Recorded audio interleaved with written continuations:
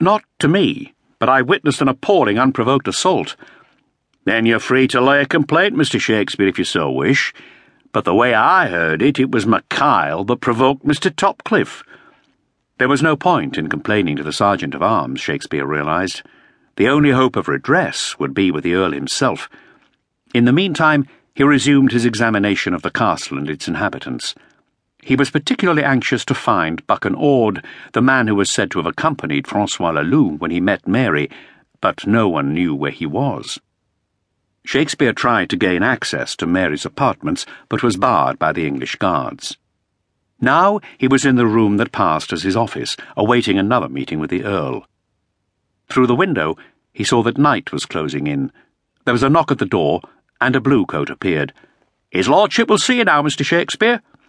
He downed the brandy and enjoyed its warm descent through his gullet, then followed the servant through to a comfortable withdrawing-room, where he found Shrewsbury and Topcliffe standing before the hearth, warmed by a log fire. "Mr. Shakespeare, you wish to talk with me?" Shakespeare bowed to the Earl and ignored Topcliffe. "I need to see the Scotsman named Buchan Ord. No one seems to know where he is." "That is because he is no longer here." The surprise and irritation were evident on Shakespeare's face. "Where, then, has he gone?" The Earl shrugged helplessly. "I know not. After our midday repast, I was summoned to the presence of the Scots Queen." "The Scots heifer," Topcliffe put in. "The Scots Queen asked to see me. And so you crawled to her, like a dog." Shrewsbury looked at Topcliffe and shook his head, as though he had heard it all before. "We may not like it, Dick, but she is a queen, and must be treated as such. She may indeed be our queen one day. More than that, she's a lonely woman of 39 years, and fears herself abandoned and forgotten. Do you know what the world says about you and the heifer, George?" "Yes, Dick, for you have told it me before, many times." "It behoves me to say it again, however, lest you be in any doubt or forget it. They say you are a slave to her, that she is a lewd, Romish worm, with succubus talents and teeth between her legs, and that you obediently grovel beneath her skirts, and scrape at her rough-scabbed vileness with your tongue. That everything you do is at her will, that she has borne you 2 bastards. That is what the court says. That is what men say." Shrewsbury sighed. "Then tell them the truth, Dick, for you know me as well as any man."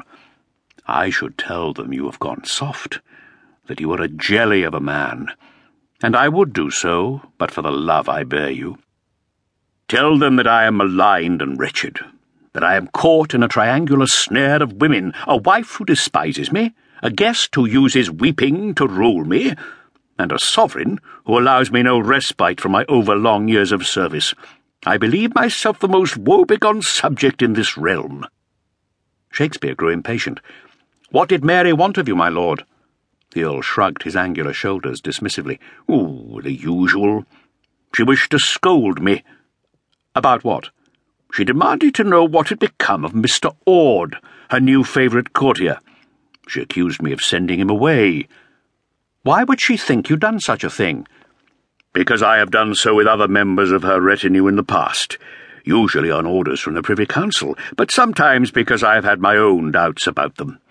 Each time I've done it, there's been yet more sobbing and wailing and tear-stained letters of protest to Lord Burleigh and Her Majesty."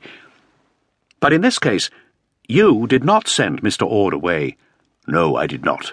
Nor did I grant him license to leave, which he should have sought under the terms by which Mary is allowed certain retainers. When he returns, I shall be minded to have him dismissed anyway. He will not be missed. One less stomach for me to fill with food." "And this was the first you'd heard he was gone?" "Indeed." "Have none of her entourage any idea where he's gone?"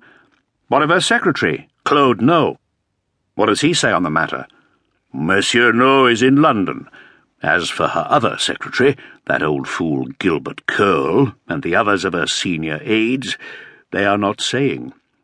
The master of her household seemed rather pleased that he was no longer there.